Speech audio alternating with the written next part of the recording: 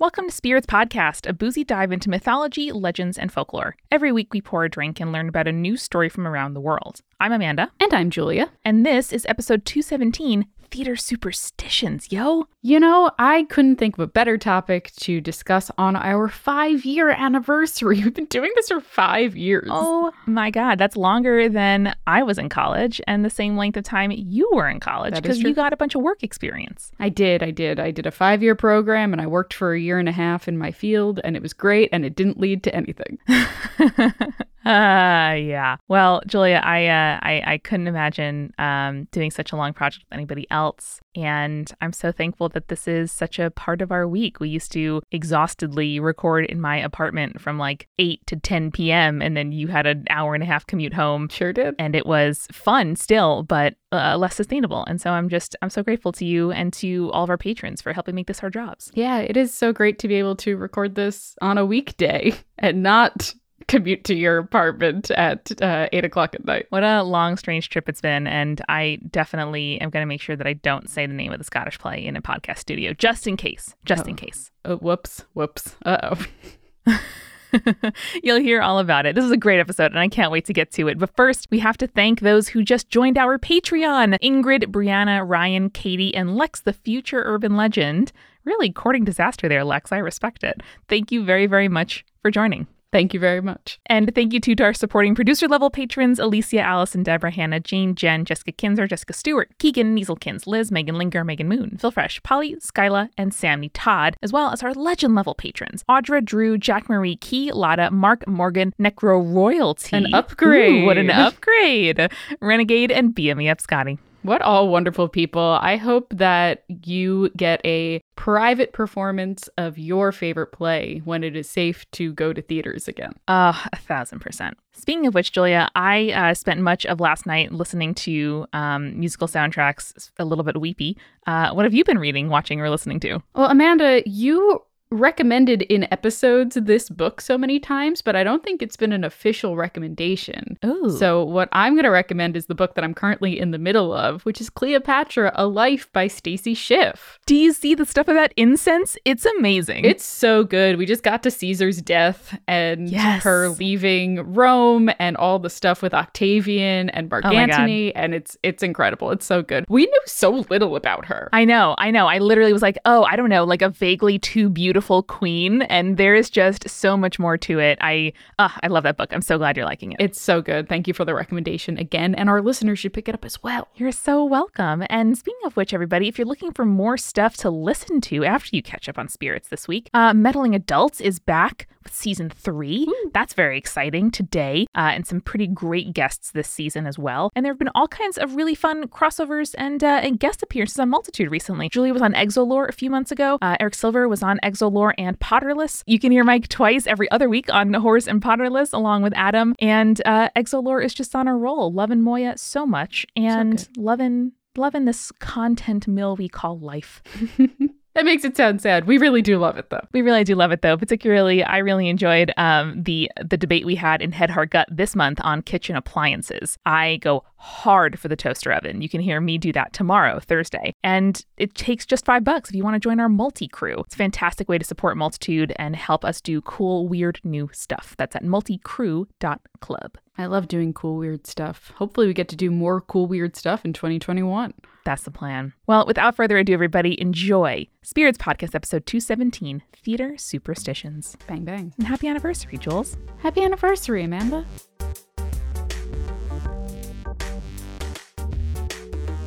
Okay, Amanda, I just wanted to say that I think this is going to be a great episode. And before we really get into it, I just want to wish you good luck. Oh, why?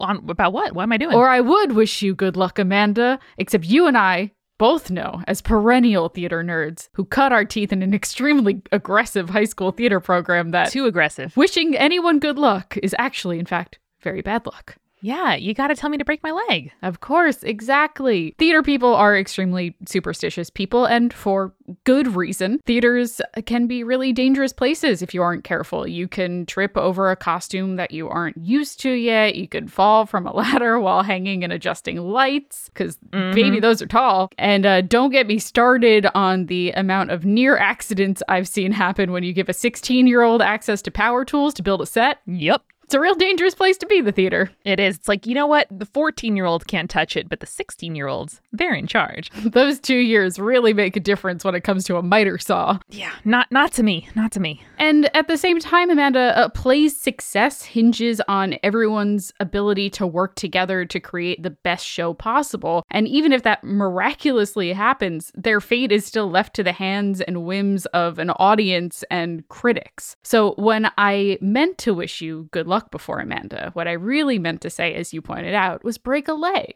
Hey, thank you. Because it is better to hedge our bets when it comes to the success of our show, no matter how superstitious it means we have to be. So, Amanda, I think that it's time, since we have always been theater nerds in our hearts and our minds, and it is our 5th anniversary of doing this show. I wanted to talk about a much requested topic for this episode, which is theater superstitions. Yay! We have touched on this in, I think, Roundups. We've touched on it a bunch in Your Urban Legends episodes. I love choosing theater ghost haunting situations, but I think this is such a lovely and personal, thing to celebrate for our 5th anniversary. That's 5 years is longer than we spent together in our theater program. That is true. That is true. And Amanda, like we did for the Sailor Superstition episode, I would love if you took guesses at where each of these superstitions came from. Oh, my absolute pleasure. I already have a thesis about why theater people love haunting so much. Great. I also will talk about that, and then we can discuss at the end. Let's do it, Julia. Break a leg on this episode. You're going to do great. Oh, thanks, Amanda. But that begs the question, why do we say break a leg? Okay, the thing I heard is that you are telling somebody, I hope that you have to bow at the end of the performance so many times that you break your little starched pant line on the costume of yours that gets like starched and pressed in between each performance. So you have to bow and bow and bow, and your knee bends and bends and bends, and then that lovely little line on the front of your pants breaks. I love that one. That's extremely cool. I think that this might, however, predate the starching of pants, perhaps. Wow. Tell me. There are a couple of reasons that I could find, each with as dubious an origin as the next. One historian claims that the phrase dates back to the early 1900s. It was something that was said to prospective actors before auditions. It was a kind of like somewhat joke reason, being that if you wished someone that they break their leg, quote unquote, it meant they would wind up in a cast. Get it? But Oh, I thought you were going to say, you're smiling at somebody and waving at them across the theater, and you mouth something that should be good luck, but instead you say, I hope you break your leg and I get the part. Yes. I think that is something that a lot of people have said before, but oh yeah. Another origin theory has to do with the proscenium stage. Do you remember, yes, Amanda, what the proscenium stage is? Oh, our first test in drama class? Yes, I do. It is a stage that is framed with a big, beautiful molding and curtain, like a picture frame. Yes, it's from the ancient Greek, and it specifically is like a stage that is divided into areas, and the proscenium is the area of the stage that exists between the curtain and where the pit where the orchestra is. Yeah, on some theaters it's like a couple feet, and on others it's pretty big and wide. So in a proscenium style stage, the legs are what you call the kind of like tall, narrow drape that hangs at the sides of the stage in order to mask the wings. Ew. So they're designed so that you don't see backstage or see the actors or the set pieces before they come on the stage. To break the legs is to pass them in this case. So to get onto the stage and really make it, Oh, nice. It's like breaking the fourth wall in a way, because you have to get past it to be seen. Exactly. And this also comes from vaudeville traditions, where actors were not paid unless they made it onto the stage, aka broke the legs. So that's nice. A fun one. Yet another theory has to do with the audience. Supposedly in ancient Greece, the audience showed their appreciation by stomping their feet rather than clapping. And so the hope was to perform so well that they stomped hard enough to break their own legs. I hope all of these are true. I do too. Another has to do with Elizabethan times where instead of applauding again, the audience would bang their chairs on the ground. And the hope here was that they would break the leg of the chair because they were so enthralled with the performance. Very nice. Well, I know that the Groundlings had no chairs in the pit in there where the tickets used to be cheap and you brought your sheep along with you. That is true. So all the rich folks banging chairs, I'd like to imagine one of them breaks it and is like, and then just leaves. I like it. They can pay for it, though. Yeah. And one of the final ones I wanted to point out is simply a reference to a performer bowing at the end of their performance, kind of like what you said. Breaking a leg in this instance is actually bending one's leg in order to bow or curtsy to the audience. Oh, yeah. All right. I got it. Yeah, exactly. Like you want the audience to applause enough that you are going to get to bow and or curtsy. So, I mean, that's just a hope. Yeah. Now, you might be wishing someone break a leg before your opening night, Amanda, but do you know what is also said to guarantee a good opening? No, I've heard bad dress, good opening. Exactly. Bad dress rehearsal means a good opening. I couldn't quite find the origin on this one. I kind of imagine some director telling a very disheartened cast that this was the case. Oh, yeah. It's 1,000% a management trick where you're like, guys, it's good. We got all the, it's true. You get all the mistakes out. You make sure people are attuned to what could go wrong instead of just feeling like we've rehearsed forever. It's opening night. I'm going to go get drunk afterward and just kind of breeze through the performance. So I absolutely recognize that as a management tactic. Exactly. You don't want them to be in their own heads. The logic, like you said, is that the cast and crew is much more prepared for disaster, which means they're able to anticipate when things go wrong or correct them before they go bad. An acting coach named Mark Westbrook also chalks this up to probability and statistics. You want to hear this one? Yes. So he says, you see, it's something called regression to the mean. It says... Okay, Mark. I don't know about that. Okay. Well, it says that if the first time you measure something, the measurement is extreme, then the next measurement will be closer to the average. If the second measurement is extreme, then the first will be closer to the average. So this means that if the dress rehearsal is terrible, the first night is much more likely to be tons better. But if the dress rehearsal is okay and the opening night is terrible, then the opening night was still terrible. So I see where it comes from. But I see where he comes from for sure. Yeah, you want that dress rehearsal to be terrible so that the likelihood that your opening night is closer to average or better is the hope. For us, the dress rehearsal also determined how early our call time was the next day. So if the dress rehearsal had mistakes, you needed to go over notes and have people in earlier on opening night, but also the director could ask people to come in time enough for another rehearsal without pissing them off, because that's you saw what everyone felt it. We all saw it. We need more rehearsal time. You all saw that it sucked last night, right? Okay, great. I saw you miss your cue. Jeremy, did you see you miss your cue? So break a leg is supposed to bring a production or an actor good luck, as is a terrible dress. But let's talk about something that is unlucky, because theater people seem to prefer superstitions that bring bad luck rather than good luck, or rather they like to avoid doing things rather than doing things. You know? Sure. That makes sense. So we'll touch on this one quick because it seems like it comes up in superstitions all the time, whether or not it's theater or sailors or otherwise, and it's whistling. Oh. So it is considered unlucky or a jinx to whistle while backstage. This time, though, it isn't just a superstition. It's actually very practical. In theaters where the scenery and curtains are controlled by hand rather than hydraulics or rigging systems, stagehands would signal to each other their cues with whistles.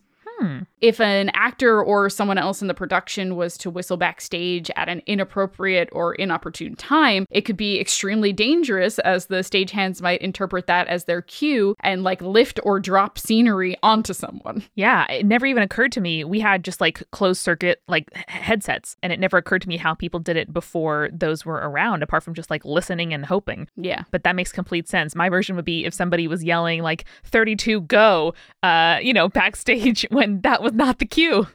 Exactly. And even now with advanced systems, whistling backstage in a modern theater is still discouraged for whatever reason. It's still kept up with the superstition. And actually, a small fun fact before we move on from this one. Back in the 17th century, theaters would often hire sailors while they were on shore leave or between jobs to run the fly rigs and the curtains, which might be why whistling is considered unlucky, because as we know, sailors were already wary of whistling, as we established in our sailor superstition episode. Oh, I love that. Yes. So good. Labor markets, guys.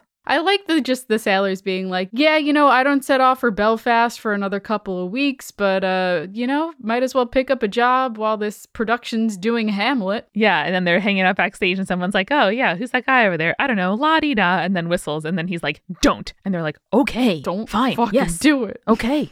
Love a good sailor. Here's one that I hadn't heard of before, actually, that I think is probably a little outdated now, but blue is a color that you should never wear on stage, apparently. Why? Because it fucks with the lights and the white balance?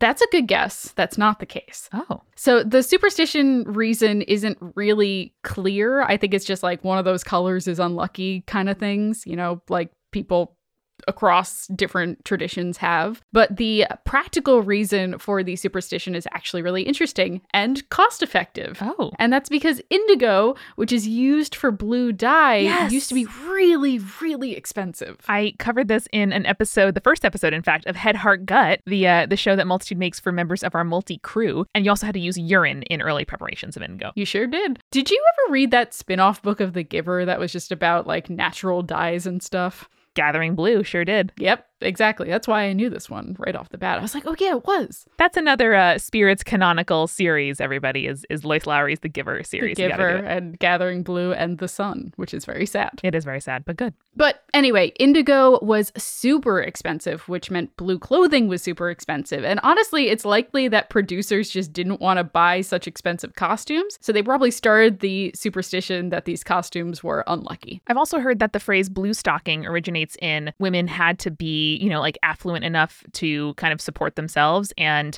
more of them had blue stockings, which were more expensive than black ones than other people. I had never heard the phrase blue stocking before, but that makes sense. Oh yeah, it's meant to be like a woman who like a spinster who likes books, which same, and it's like Victorian era sort of insult for somebody. And there's a great sex positive feminist bookstore in New York City called Blue Stockings. Ooh, love that. Very cool. So now these are some of the more mundane theater superstitions, but I think once we get back from our refill, we'll dive into the more supernatural superstitions of the theater. There will be ghosts. There will be curses. So let's prep ourselves for all of that with a refill. Or intermission, if you will. An intermission this time. Yes, exactly. Go to the lobby, get your cocktail. The lobby lights will flicker when it's time. All right, see you in 15. Amanda, because it's been so cold lately in my apartment, because it is very, very cold here in New York, I've actually been sleeping better than I usually do. But on nights where I don't sleep well, I am always grateful to have my Calm app. It's fantastic. I love that Calm is such a long-standing partner of ours, because genuinely, like when you can relieve your anxiety, focus on something else, and improve your sleep, it really does make you feel better in every part of your life, your energy, your body, your focus, all of it. It's so true. And Calm has a whole library of programs designed to help you get healthy sleep. There are soundscapes, guided meditations, and over 100 sleep stories narrated by people like Kelly Rowland, incredible, and Laura Dern. Heck yeah. Over 85 million people around the world use Calm to take care of their minds and get better sleep. And for listeners of the show, Calm is offering a special limited time promotion of 40% off a Calm premium subscription at calm.com/spirits. That's 40% off unlimited access to Calm's entire library, and new content is added every week. So get started today at calm.com/spirits. That's calm.com/spirits. So, Amanda, we just got hit by a big winter storm here in New York. And as a way of kind of preparing for that, because I didn't want to order delivery or go out to the stores during a winter storm, I used DoorDash to get a bunch of stuff that I needed, including some takeout. Oh, fantastic. There's nothing like day 2 or day 3 takeout. It really is just the best feeling to remember that you have something delicious in the fridge that you do not have to cook. Yeah, and DoorDash connects you with restaurants that you love right now and right to your door. And now you can get grocery essentials through DoorDash as well. You can get drinks, you can get snacks, you can get household items delivered to you in under an hour. Like sometimes I go to the store and I forget deodorant and like, damn, Julia, you need to get some deodorant. Come on. And I can just pull out my DoorDash app and order it up. And then I have deodorant because a nice person comes and delivers it to me from a socially distanced way. And with over 300,000 partners in the US, in Puerto Rico, in Canada, and Australia, you can support your neighborhood go-tos or choose your favorite national chains like Chipotle or Cheesecake Factory, Amanda's favorite, as we always say. For a limited time, our listeners can get 25% off and 0 delivery fees on their first order of $15 or more when you download the DoorDash app and enter the code CREEPYCOOL. That's 25% off up to a $10 value and 0 delivery fees on your first order when you download the DoorDash app in the App Store and enter the code CREEPYCOOL. Don't forget, that is code CREEPYCOOL for 25% off your first order with DoorDash. This is subject to change. Terms apply. And finally, we are sponsored by BetterHelp. This is the way that I get therapy every week, and I love it. I love that I can sit in my calming library and look at my plans and have my fairy lights on all around me and know that if I forget something or I end the call and I'm like, oh, wait, I want to bring up next time, like, whoa, I can really easily in the BetterHelp app correspond with my therapist and leave them a message. I also really like my therapist. I've gone through a couple in my course of BetterHelping because I've done it for a couple years now. And I love that BetterHelp makes it really easy to switch counselors. It's easy and it's free if you need to do that, which is not how it works in the outside world. Yeah, sometimes your therapist is Faye and you're like, maybe not. And then you can switch very easily and for free. And all of the people on BetterHelp are a licensed professional therapist, which is helpful when there are these charlatan Fays and bone witches all around. You can also start communicating with someone in under 48 hours. Again, not how it usually works. And it is also more affordable than traditional offline counseling with financial aid even available. BetterHelp are great to work with. They are great to get therapy from, and they want you to start living happier life today. If you haven't tried therapy by now, hearing about us talk about it all the time, listen, now's your moment. It's not too late. So this podcast is sponsored by BetterHelp, and Spirits listeners get 10% off their first month at betterhelp.com/spirits. That's betterhelp.com/spirits for 10% off your first month of counseling. And now let's get back to the show. Now, I'm not going to lie, I got a little sad at the idea of like the memory of getting cocktails before seeing a Broadway show because I just miss it so much. I never used to buy them, and now I will. I'll buy a drink everywhere I go. Oh, you go to the bar first because the bars in the theaters were so expensive. Yeah. And you'd save like $2 by going to the bar next door rather than the one that was in the theater in the little plastic cups. I would fully ask for a plastic cup of ice, tip the bartender $10, and then use the flask that I had in my bag to drink my own drinks during Broadway productions. I've done this dozens of times. I've shared them with you. Yeah. Yeah.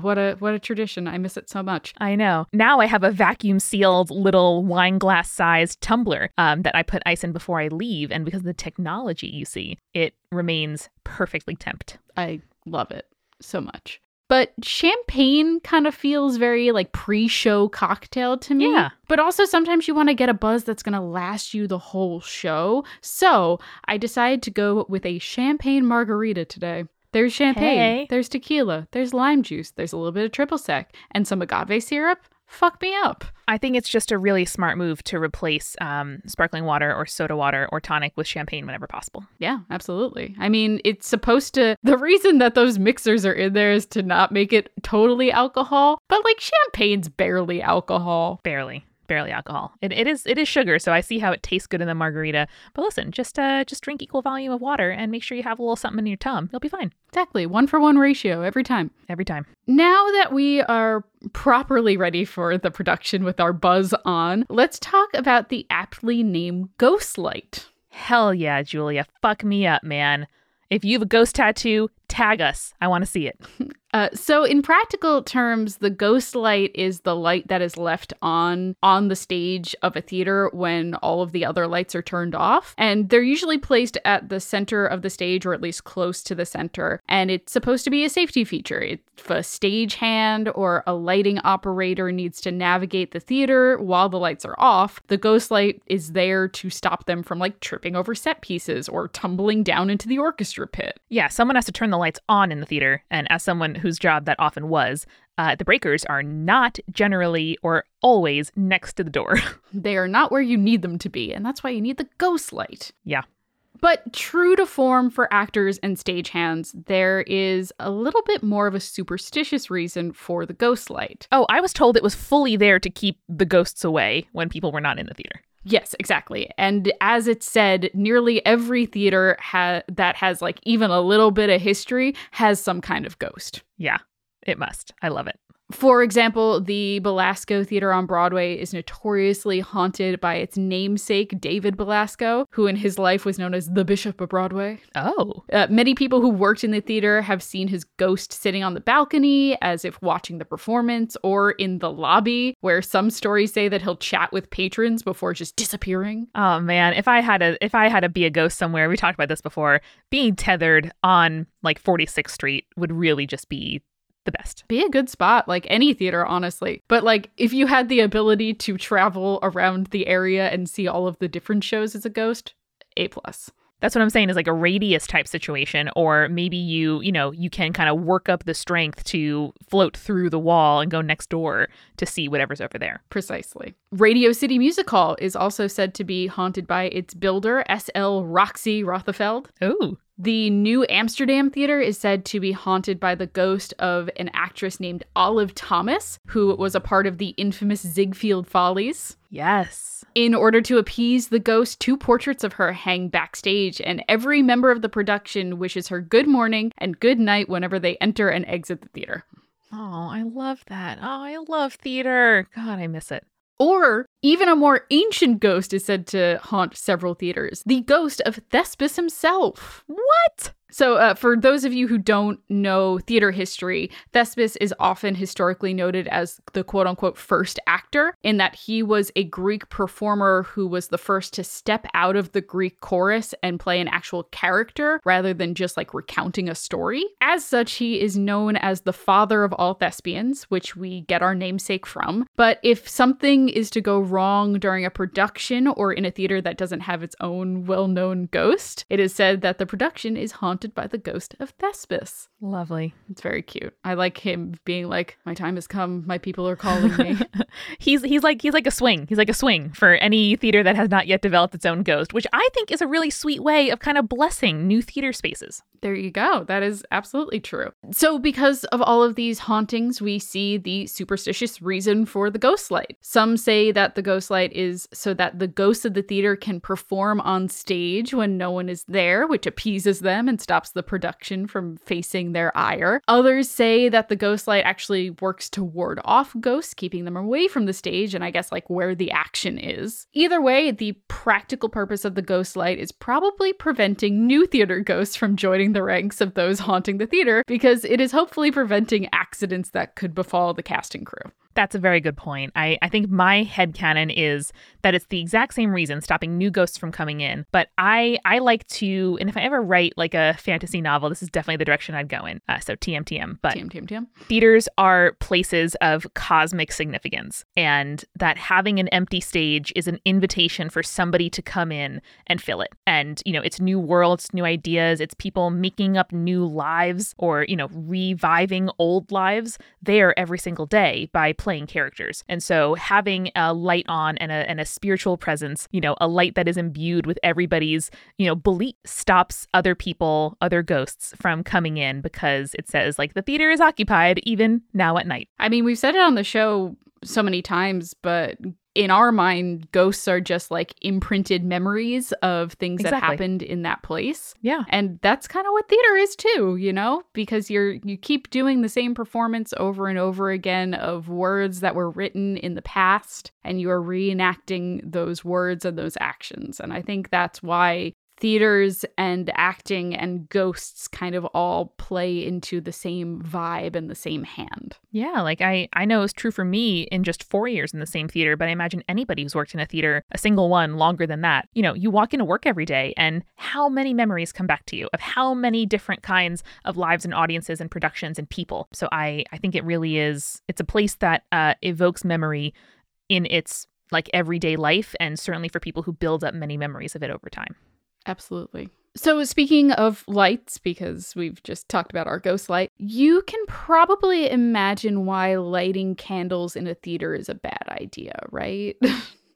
Yeah. No, I get it. You're asking to evoke somebody. Well, also back when theaters were all wood and could easily burn, open flames were a risk that most people were not willing to take. Definitely. I mean, the original Globe Theater where Shakespeare put on his shows literally burned to the ground because they thought it was a good idea to set off an actual cannon during a production of Henry VIII. Yes, they did. They did that. They super did that, and it didn't go well. I love that history has forgotten the name of the person who suggested it. They very much, in telling the story, were like, yeah, it happened. Somebody did it. Like, it was a production decision. And, John, who had the idea, and is like, listen, my brother is a cannon. It's going to be sick. Fucking let's do it. It's like cowering in the corner.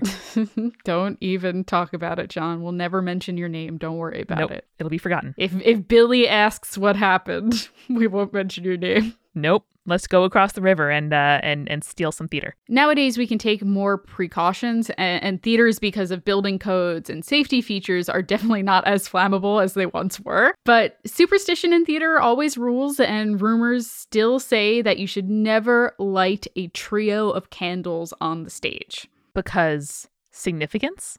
Because it's said that not only because they're 3 times more likely to cause a fire, which is my hot take, but because it is said that whoever stands closest to the shortest candle of the trio will die. What? Yep.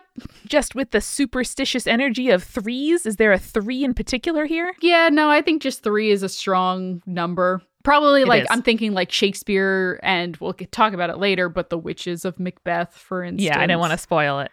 We'll get there, don't worry. But also, it's morbid, but the shortest candle is the most likely to burn out the quickest. So if you're standing near the shortest one, your candle's going to get snuffed out sooner. I think that's incredibly funny. There's a little bit of logic there. It's like a nugget of logic there. Yeah, it really, and I know, I know proper bad hazing happens within theater, and certainly did at our school. But I do like the gentle joshing of new people to be like, oh yeah, come, light this candle with us. It's a nice little thing we do. And then you're like, you're the shortest one, you're going to die. It's very much like the 13th person at the table, yes, will rise up and they'll be the first to die. Yeah, totally. And obviously, Amanda, we have to finish out and talk about in this episode Macbeth. Oh, sorry, Julia, I have to go. Perhaps the most well-known and often parodied superstition of the theater, which is the Scottish play. Phew, I came back. I just ran around the building laying salt behind me. So if you don't know from theater what the big deal is when it comes to Macbeth, there honestly is not a single theater person who hasn't heard that Shakespeare's Macbeth is plain old bad luck. It's cursed. Yeah. It's cursed. It is. That is all anybody ever says about it. Someone might have a memory of someone whose friend, whatever, but that's not ever the origin story, unlike urban legends. It's just this is true, and this is why we do it. So to even utter its name in a theater is said to burn productions down, sometimes quite literally. Mm-hmm. So Macbeth was first performed in 1606, and ever since, productions of the show have been plagued by misfortune. The most superstitious thespians will say that the witchcraft and incantations used in the show may be more real than Shakespeare might have intended, or maybe he did intend it.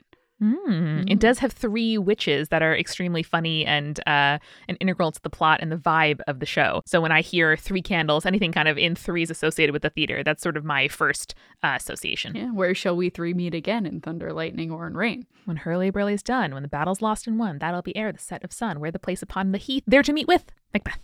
Great. Macbeth.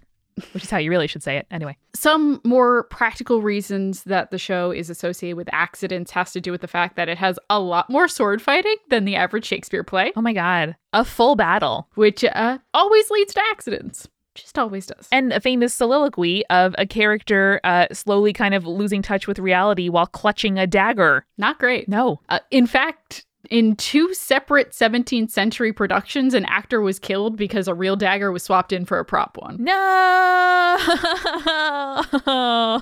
The body count on Macbeth is high, you'll see. Yoinks. So these aren't the only notable incidents of the Scottish play wreaking havoc. Julia, fully fuck me up with this one. Like, I have nothing to do for the next hour. I'm here. We're going to start with probably the most infamous and the highest body count for a production of Macbeth. In 1849, a production of Macbeth was put on at the Astor Opera House in Manhattan, which coincided directly with the Astor Place riot, which killed up to 31 people and injured more than 120.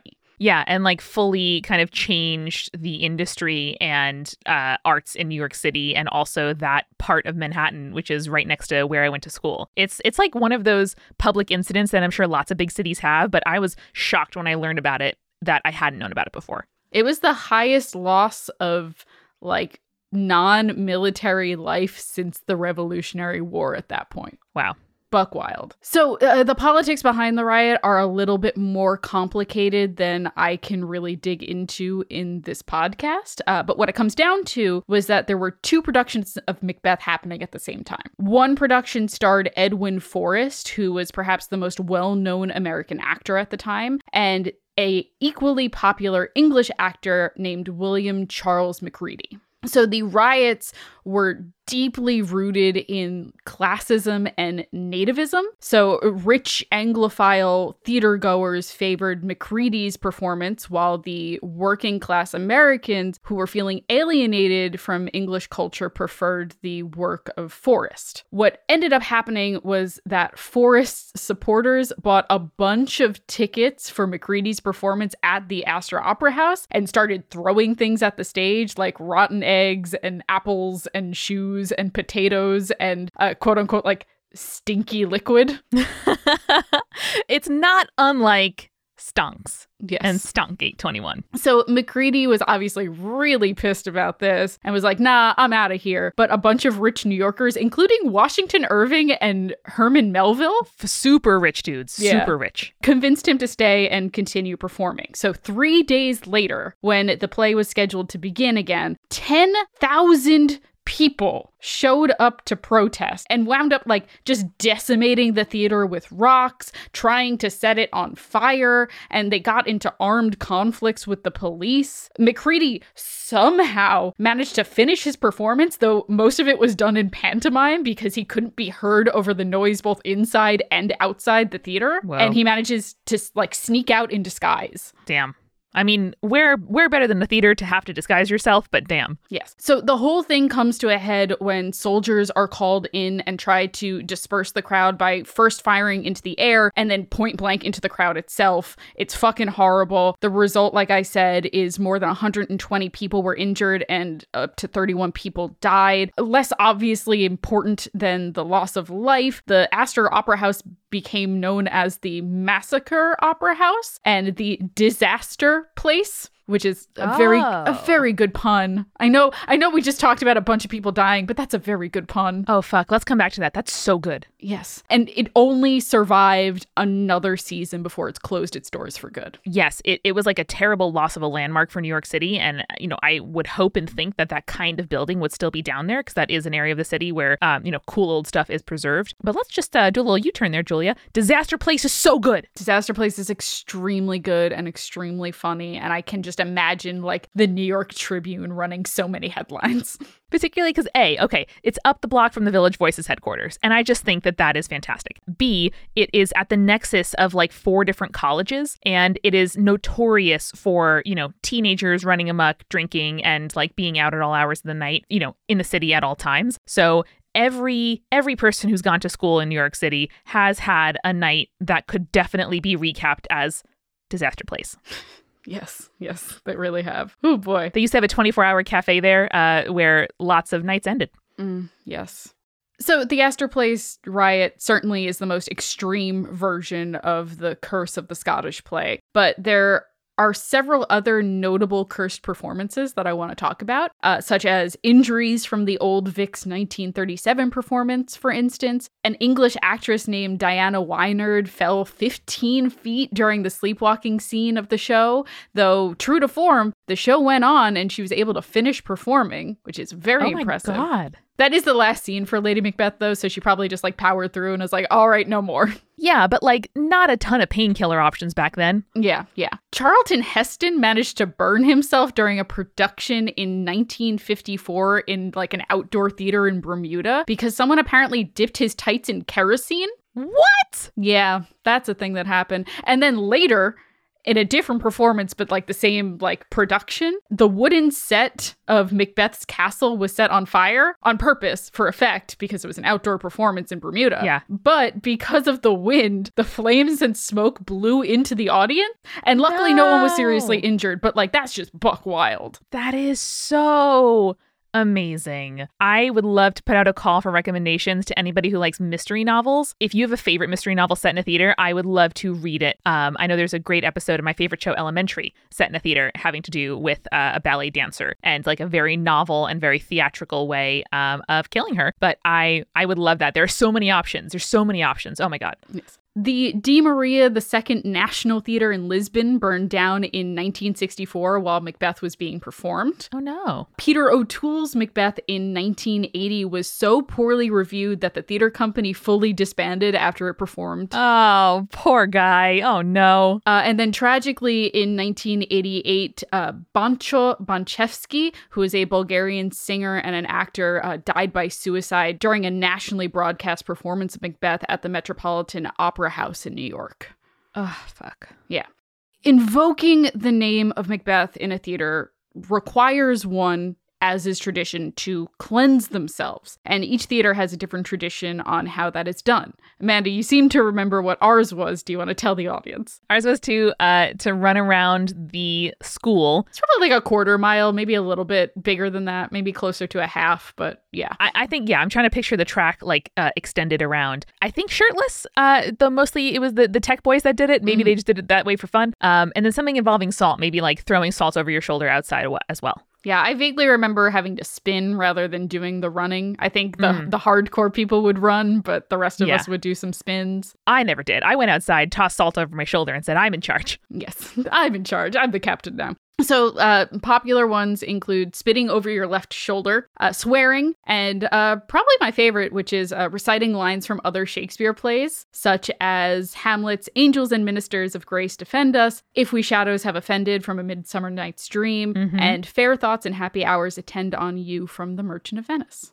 Yeah, or the end of The Tempest, I would imagine, would be really suitable. Yeah. The probable reason behind the idea that the play is cursed is slightly more mundane. And this is like the general idea of Macbeth being cursed, not the like terrible things that I described earlier. Sure. But Macbeth, simply put, is one of Shakespeare's most popular plays, both to perform and for audiences to go see. So theaters that were in financial trouble would often put these on as a last-ditch effort to sell tickets. And so the association between the show and theater going out of business or closing aren't too much of a stretch, because it's like, listen, we'll try Macbeth, and if this doesn't work, we're done.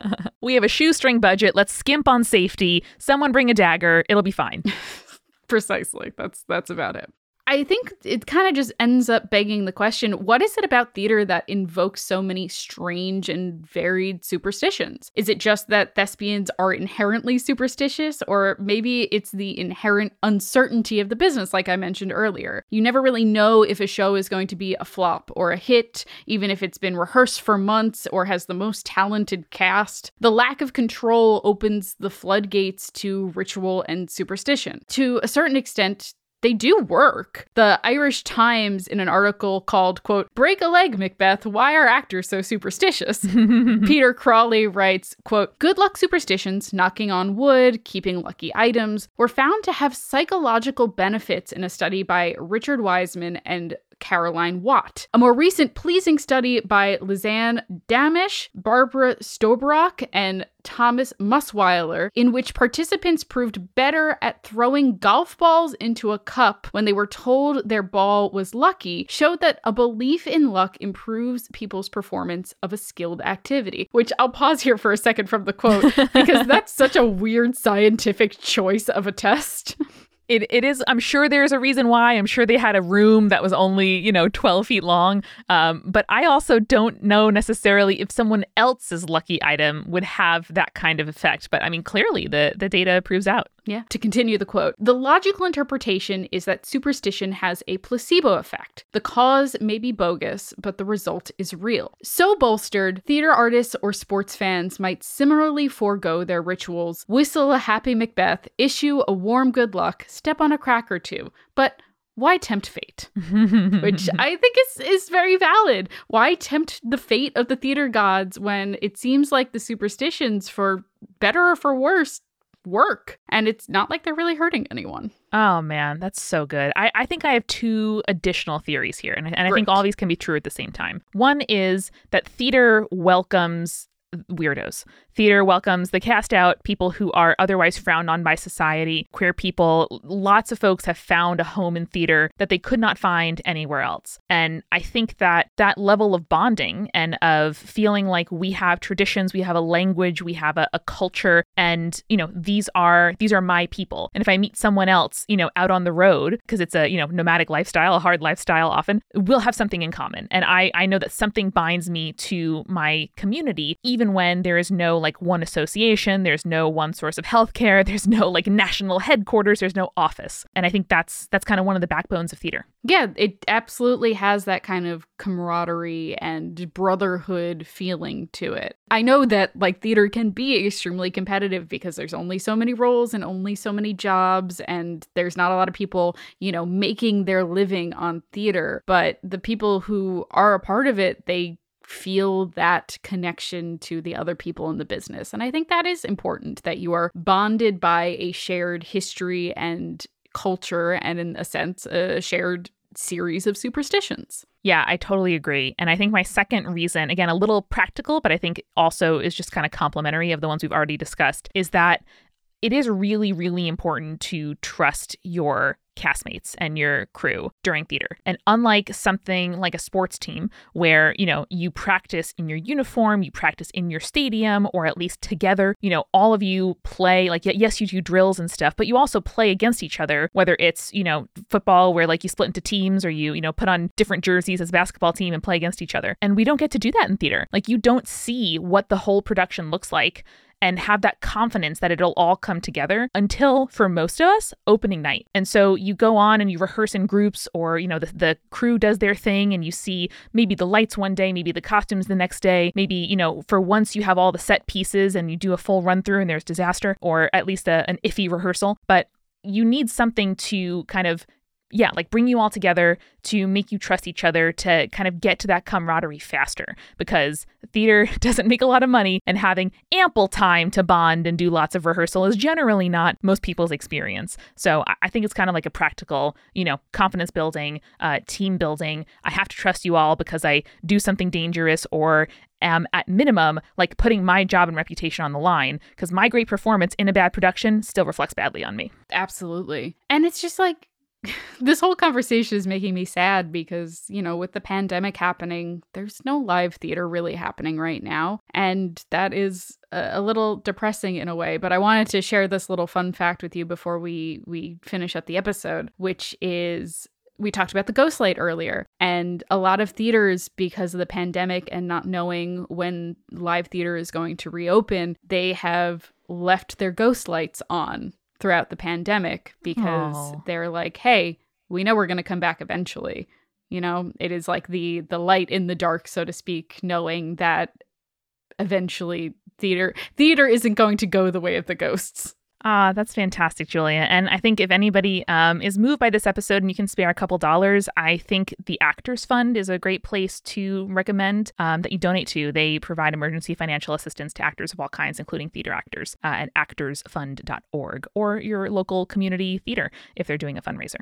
Oh man, I am so grateful for what theater did for me. Like I felt like, I had you as a friend and that was pretty much it until we joined our theater program, and just being brought into a family where, like, yes, you have fights. Yes, there's jealousy. Yes, there are people who are jerks, but it was a true home for me. And it's something that I miss and something I hope to find again one day, being able to like volunteer and do sets or whatever for other, theater companies or schools nearby. So I don't know, man, I'm grateful for it. And my heart goes out there to anybody who, works in the field and is struggling right now. And if you ever get the chance to, pledge your support on a petition or with money or with a ticket or, an email campaign to arts funding and to making sure that kids get the chance to do theater in schools. If I got super rich, that is what I would give my money to, for sure.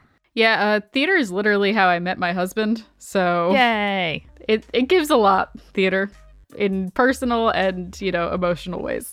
The one teenager I trusted with power tools. He is the only one I trusted with power tools, 100%. Amazing. Well, thank you, Julia, for this wonderful anniversary special. I loved it. And I know that I will be misty-eyed the next time I get to see a live theater and think about all these traditions. Absolutely. Happy anniversary, Amanda, and stay creepy. Stay cool.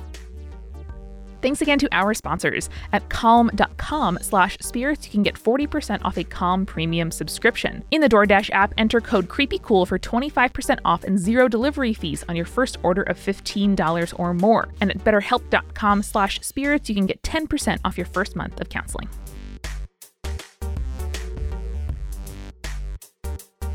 Spirits was created by Amanda McLaughlin, Julia Shafini, and Eric Schneider, with music by Kevin MacLeod and visual design by Allison Wakeman. Keep up with all things creepy and cool by following us at Spirits Podcast on Twitter, Instagram, Facebook, and Tumblr. We also have all of our episode transcripts, guest appearances, and merch on our website, as well as a form to send us your urban legends at spiritspodcast.com. Join our member community on Patreon, patreon.com/spiritspodcast, for all kinds of behind-the-scenes stuff. Just $1 gets you access to audio extras with so much more available too. Recipe cards, director's commentaries, exclusive merch, and real physical gifts.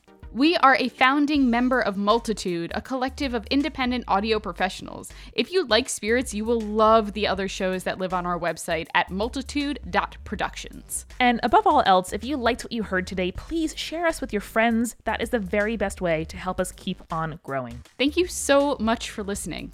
Till next time.